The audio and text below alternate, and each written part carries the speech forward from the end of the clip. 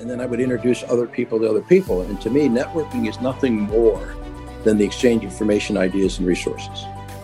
And so if you become a person that exchanges information, ideas, and resources and tries to put the other need of the person that you're talking to, be it the customer or be it a friend, then what happens is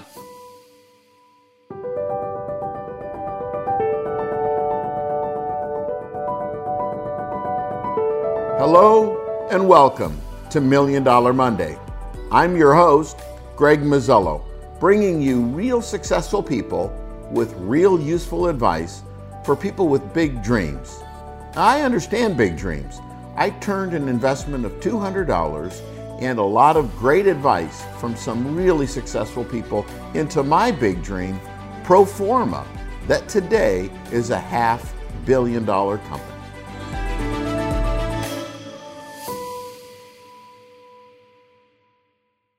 Well, hello and welcome. I am really excited to introduce my guest for today. He is an entrepreneur, a business leader, a philanthropist, a master networker, a husband, a father of 5, a grandfather of 8. He is the president and CEO of the Fidelity Group, one of the largest risk management and insurance firms in the state of Ohio, co-founder of an investment fund with over $300 million under management, and absolutely one of the most respected leaders I know, serving on the board of the world-famous Cleveland Clinic, and a leader and member of many other prestigious organizations. Umberto Fedeli, thanks for joining me. Great. Thank you. Thank you for having me. So, as you know, the purpose of Million Dollar Monday is to inspire people with big dreams. And many times these big dreams start and the seeds of them start in our youth. So tell me a little bit just about your youth growing up. How did you get your work ethic? And then when did you start having big dreams of massive success? Hey, Greg. So I was born in the inner city of Cleveland in a neighborhood called Collinwood, which was an Italian neighborhood. We lived in a rented double. My mother and father were both immigrants from different parts of Italy. And my work ethic was probably learned by my dad and my relatives because they just worked. They worked very hard and they weren't very educated. My dad had a 5th grade education, my grandfather 3rd, my grandmother's 3rd, one of my grandmother's 0. So they worked hard and they wanted to get ahead. So I think you learn it by example, by the family. But we were full of love. And it wasn't material wealth, but there was people who just loved people. And they hugged and they kissed and they cooked and they invited people over and they shared meals and they would play cards and they would bake for each other. And there was a sense of community and loyalty. And they were very committed to their friends and their family. And I had great examples with my grandparents, and our best friends growing up were our cousins.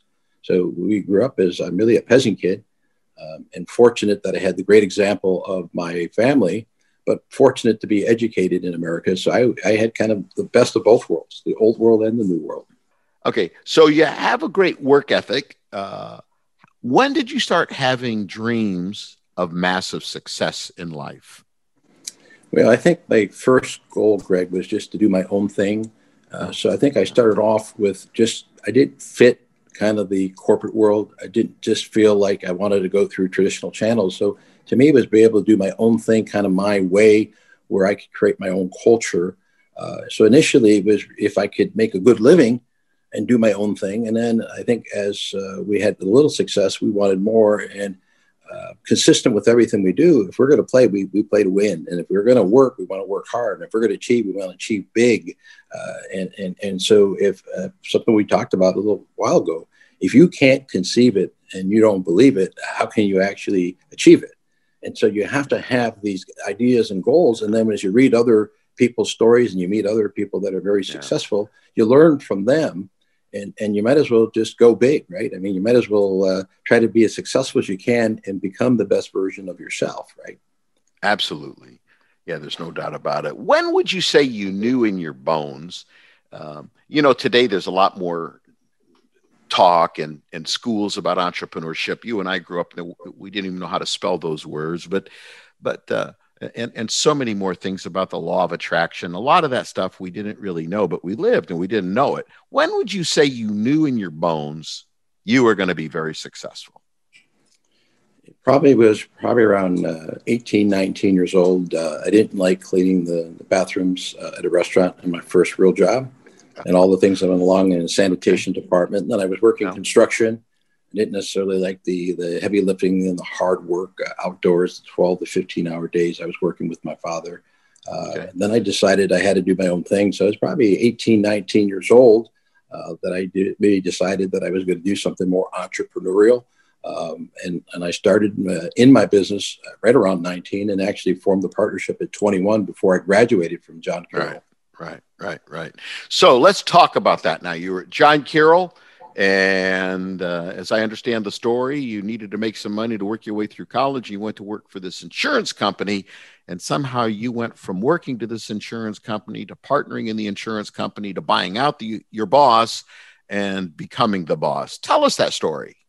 Sure. It was a slightly different than that, Greg. What happened is I was co-oping at John Carroll, and someone said you should do this, and I was making a call, and I happened to call on an insurance firm, and the gentleman asked me to go to dinner. So I thought he was interested in the products or services that we were trying to sell, and he said, "Why don't you spend a day with me, and why don't you come into our industry?" And my perception of insurance was not good. I was thinking of the life insurance person that would come to the home, or the person that's standing behind a booth in a mall. He said, "No, business insurance, you would insure businesses." And I spent a day with him and really enjoyed it. And I worked with him for 2 years while going to school. And then I was offered a partnership with the gentleman. So I left the gentleman I started with, but I gave him 6 months notice, and I never competed against him. And because he taught me the business. And then I formed the partnership with the gentleman when I was 21. And then I bought him out when I was 27, 28 years old. And then we built our firm from there. Unfortunately, both gentlemen are gone today, but I learned an awful lot from the first gentleman, Mr. Lewis. And I went to his funeral at 99. And when his daughter saw me, she started crying. He was very proud of our success, but also the foundation of what I learned from him in those 2 years was enormous. Well, you learned that something you might not have even thought of as a career or a business was maybe a great opportunity. And sometimes it's funny how I think when I tell people, you need to have your antennas up. There's some people, they say they want to own their own business, but their antennas aren't up. And I think sometimes opportunities come to us, but if our antennas aren't up, if we're not receiving them, if we're not listening to them, like your antenna was up, you thought, why wouldn't I just go give this thing a try? And because you gave that a try, the whole insurance business, it shaped your life and has been. You're absolutely right. Because sometimes things are random. And when I started working with him, I really thought I was going to go into the food business because I was a compulsive eater and I loved being around food. And I just thought I would do this until I really found out what I really wanted to do. And all of a sudden I ended up doing it and not realizing it. And then we branched off to other areas. But one of the things I share with people today, I was so busy, collecting dots, but I never necessarily always connected them. And I said, if I go back and reflect, if I had paid attention just to everybody who came in and out of our home and everybody came in and out of our office for lunch, the opportunities that I missed that were right in front of my eyes, I didn't have to go to Wall Street. I didn't even have to go to the West Coast. I didn't have to go to 9th Street downtown. Talking about loving food, let's get to networking. You're a master networker. In fact, I was honored to be a guest at one of these double lunches that you had, 2 lunches loaded with people, networking every day with 2 lunches a day. As I remember, many times your mom would come in and even help do some of the cooking. Tell us how that idea came about. Tell us how it grew, and tell us some successes from that networking. That's obviously a great question. I think what happened is I really believe you need to play to your strengths. And I always felt very comfortable around a table because that's how we grew up. We'd be around a table and we would break bread. And I believe when you break bread, magic happens. And because we grew up having meals and sharing it with friends and sharing it with family, that's where I felt comfortable. And I'm a much better host than I am a guest. And when you can have people and you can break bread, you break barriers. And what starts to happen is you share food. And the other opportunity I have, Greg, without talking about it, is I get to demonstrate servant leadership by serving our guests, by serving their meals, by picking up their dishes. and by pouring water and wine and serving them food. And I get tremendous enjoyment out of that. And then we would introduce people to other people. And it wasn't often that I knew things. I just knew two things: who you could trust and who really knew what they did.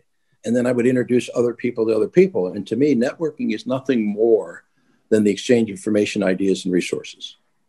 And so if you become a person that exchanges information, ideas, and resources and tries to put the other need of the person that you're talking to, be it the customer or be it a friend, then what happens is people want to be around you because you're helping them achieve their success. You're helping them get a customer, helping them get a contract, helping them hire a new person, helping them with a major investment. And today we still, up until the pandemic, we have these luncheons where we introduce people. We had one here last month. The gentleman's actually coming in from London tomorrow. We made an introduction in our dining rooms last month or two. And a friend of mine has a SPAC that's got $500 million in it. And then they're going to take this company public, which they think will probably be worth a couple $1 billion. And that all came from an introduction of breaking bread in the office. And so it's helped charities, it's helped public officials, it's helped businesses. We had another situation where a friend of mine said, "Hey, do you know anybody at this one company?" And I said, "Well, a friend of mine did a lot of business there." So I called my friend, you probably knew him, Jack Hale, and had a company called Manco. And he said, "Well, listen, you and Tom Collin got the Ellis Island Award. You sat next to him on Ellis Island. Call Tom." Well, Tom was the president of this little company called Walmart. And so the next day we're on the phone with Tom. And then 6 months later, Tom's at my house for dinner.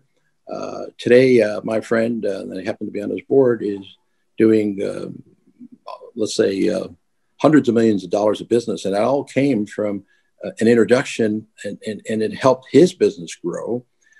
And also, when you help other people with their businesses or their health problems or personal issues, they want to keep you around. So I'm a big believer of the law of reciprocity. You only get what you want to give. I love it. We're talking about the duct tape guy, right? Yeah, Jack unfortunately is gone, and he got to be very close to Mr. Walton. And Sam Walton visited his office. But Jack and I met through a John Carroll connection, and I was a guest speaker at Jack's company. But Jack was friends with the former president. And, he said, "Well, call him on a cell phone." And here we are getting advice on how do you do business with this $600 billion company from the gentleman who was president of the company, giving my friend. And then he came to Cleveland, and I said, "Why don't you come over for dinner in our trattoria?" And I had my friend over, and he came over, and I said, "Where are you staying?" He goes, "I'm staying with my sister." I said, "Well, bring your sister over." He goes, "Well, you don't mind?" I said, "Why would I mind? It's your sister." And we had a beautiful meal in our trattoria, and he gave him advice of how to do business. He actually recommended a consultant, which I helped bring him on board. And then at the next board meeting, they had their first 8-figure order. And today they're doing a tremendous. Unfortunately, Tom is gone. I'm sorry. Jack's gone. Yeah, these are some great guys. No doubt. And also, these are super successful people who wanted so much to help other people be successful, like you're doing right now. Because what happens is you achieve a certain level of success and you're grateful, but then you say, maybe it's time for me to help somebody else achieve it. Sure, right. Because only in this great country can you have the opportunities to come from nowhere and really become successful beyond your wild imagination. All right. So a very successful risk management insurance firm, the Fidelity Group. And then at some point you got into other investments, including this investment fund. And that I think mostly deals with banks and financial institutions, but tell us about some of your other investments and some of those stories. Sure.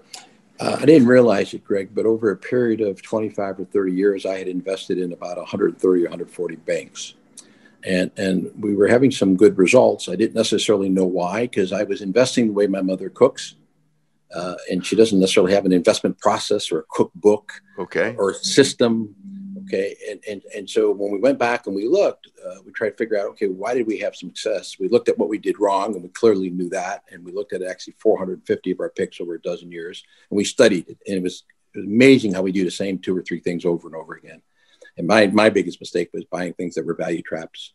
They were inexpensive, and I thought they were a great buy, but they weren't necessarily very good, or believing projections on things. 83% of mega mergers don't add value. And a study we pulled out of Columbia with 2,200 acquisitions. Mm-hmm. And so what happened is I approached a friend of mine who's a great man. He's a dear friend of mine and a partner named Marty Adams. Marty started in a little town with 2 little branches and a little town called Salineville. He built it to about 18 billion of assets. 14 years ago, Marty sold the bank that he was running and built for 3.5 billion. And this is 14 years ago. So I don't know what it'd be in present value. It'd probably at least double that, I would say, maybe more. And I said, Marty, listen, I have a simple concept. Why don't we formalize what we've been doing informal? I call you for advice. You help me analyze it, because he was an operator and he really knew every aspect of banking as the operator. Okay. And I was the cowboy investor. And I would approach another friend of mine. It was a kind of a bank analyst that knew how to analyze in tremendous details. And another friend of mine was a fund manager. And I said, let's put together a team and let's develop a process. And so we sent out a note to some people, and I had 2 or 3 dining rooms full of people that came. And I had a gentleman who was a multi-billionaire said, you're already doing this. What do you need us for? And I said, well, it's not that I need you, but number one is I've never had a team. And now this gives me an opportunity to build a team that I couldn't necessarily hire today, because they're already successful. I couldn't hire Greg today, but I could partner with you if I had an opportunity. And we put a team of 8 players together. And then I said, I never had a disciplined process. And we developed a disciplined process. And I said, also, I have this Italian ego, I'm saying, where I like to win and I don't like to lose. And I have this Catholic guilt where I don't want to let you down. Okay. So I figured if I got other people involved, it would put more pressure on me to perform. And rather than I start slowing down, I would sit there and say, I have other people. And it's harder to do things for other people sometimes than yourself.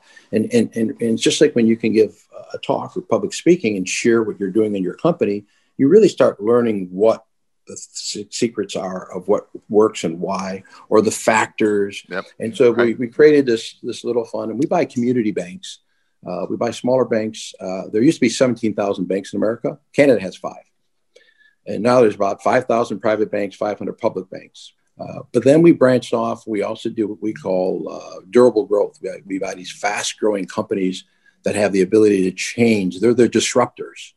And so we look at companies and say, all right, stay away from those being disrupted and try to buy the companies that are disrupting. So we invested in a company called DocuSign that has taken off. A company called Livongo that's been up, I think, 700-800. We bought one that were up actually 15 to 18 times. So we're buying companies that have factors. And we studied the most successful companies in the world and found what existed. We came up with around 23 on our checklist. Then we buy wide moat, great companies that are maybe the 50 best companies in the world when they're out of favor. And we take advantage of fear and uncertainty to create volatility and say, is it a real problem? Is it a short-term problem? So we bought United Healthcare, one of the great insurance companies. Right. When Bernie Sanders and Elizabeth Warren were talking about, socialized medicine. You could have picked up TJ Maxx or bought Costco when Amazon announced they're buying Whole Foods, right? We have companies like Google and Facebook and Visa and United Healthcare. So those are great wide moat companies. And then we buy income growth, capital appreciation. But then we also participate, what I call it co-investing. And we're investors with some terrific companies. There's one here in Cleveland that's, I think, best in class, first class in private equity. They have about 11 billion of assets. And they buy smaller companies in 7 platforms. So there we're just passive investors because they do things in Australia. We're not set up there. So we do private equity and real estate with 2 criteria. One, with people that have super high integrity, because we don't care how smart you are if you don't have good integrity. For sure. And number 2, we want someone who has a proven track record in that niche. So in that case, we're just passive. On the public equities, we have our own team and we pick our own selections. And again, we run our business, but it also becomes a social thing because like normal people, my wife says I'm not normal. I don't like fishing. I wish I did. I don't like boating. I don't like golf.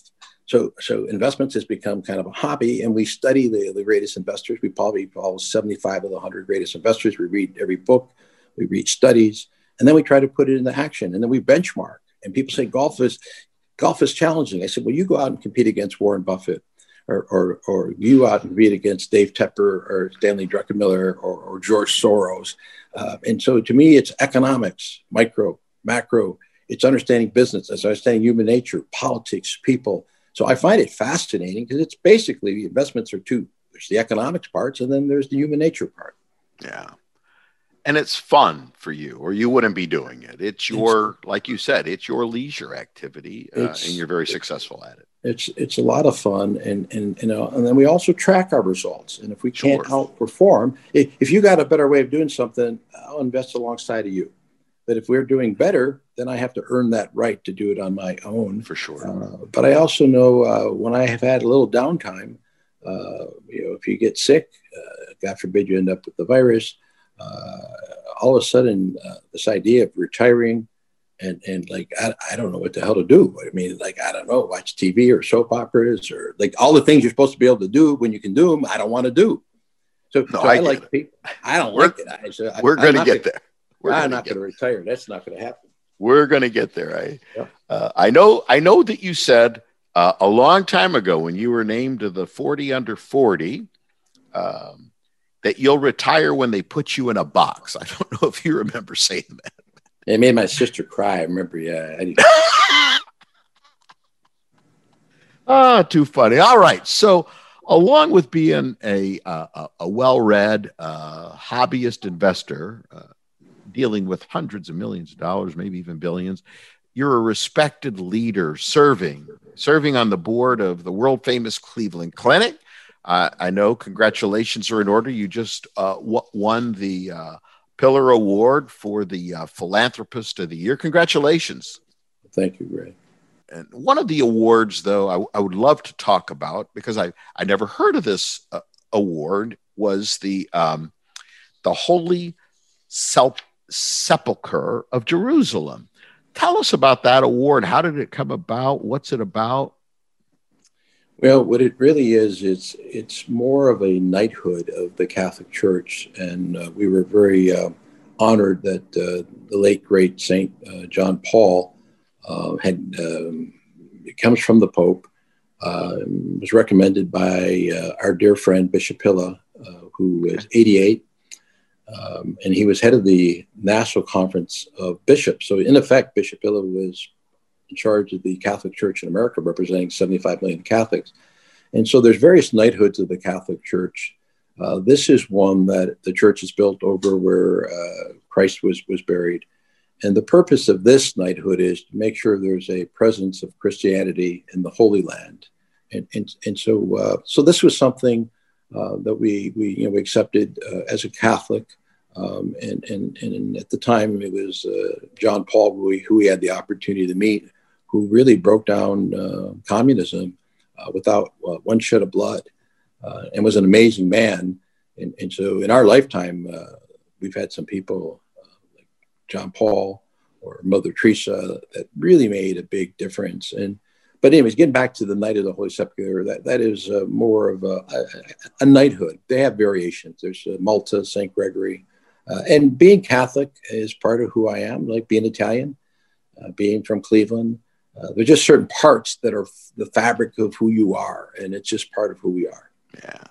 Well, congratulations on all of your success. Congratulations on all of your recognition. Thank you so much for sharing your stories.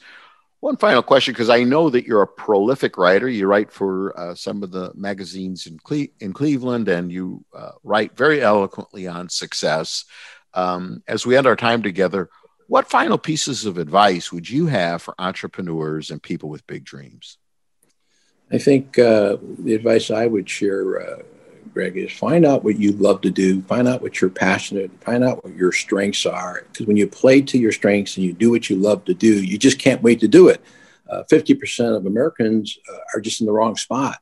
And if you play to your strengths and you do what you love to do, then you just can't wait to do it, because then you're never working. And then your competitors are competing against you and you are passionate. And somebody once said, you show me a super successful person and I'll show you a monomaniac on a mission. So I think it's figuring out your passion, your strengths, and what you love to do. And it's okay. You know your weaknesses. We all have them. And work around the weaknesses, but really concentrate on your strengths and your passion and what you're the best at and what you love to do. And you'll do it a lot more successfully. Great advice, Umberto. And thank you again for joining me. It's been an honor for me to have you as a guest on $1 Million Monday. Well, it's my honor, Greg. I appreciate what you're doing for so many. So thanks for having me.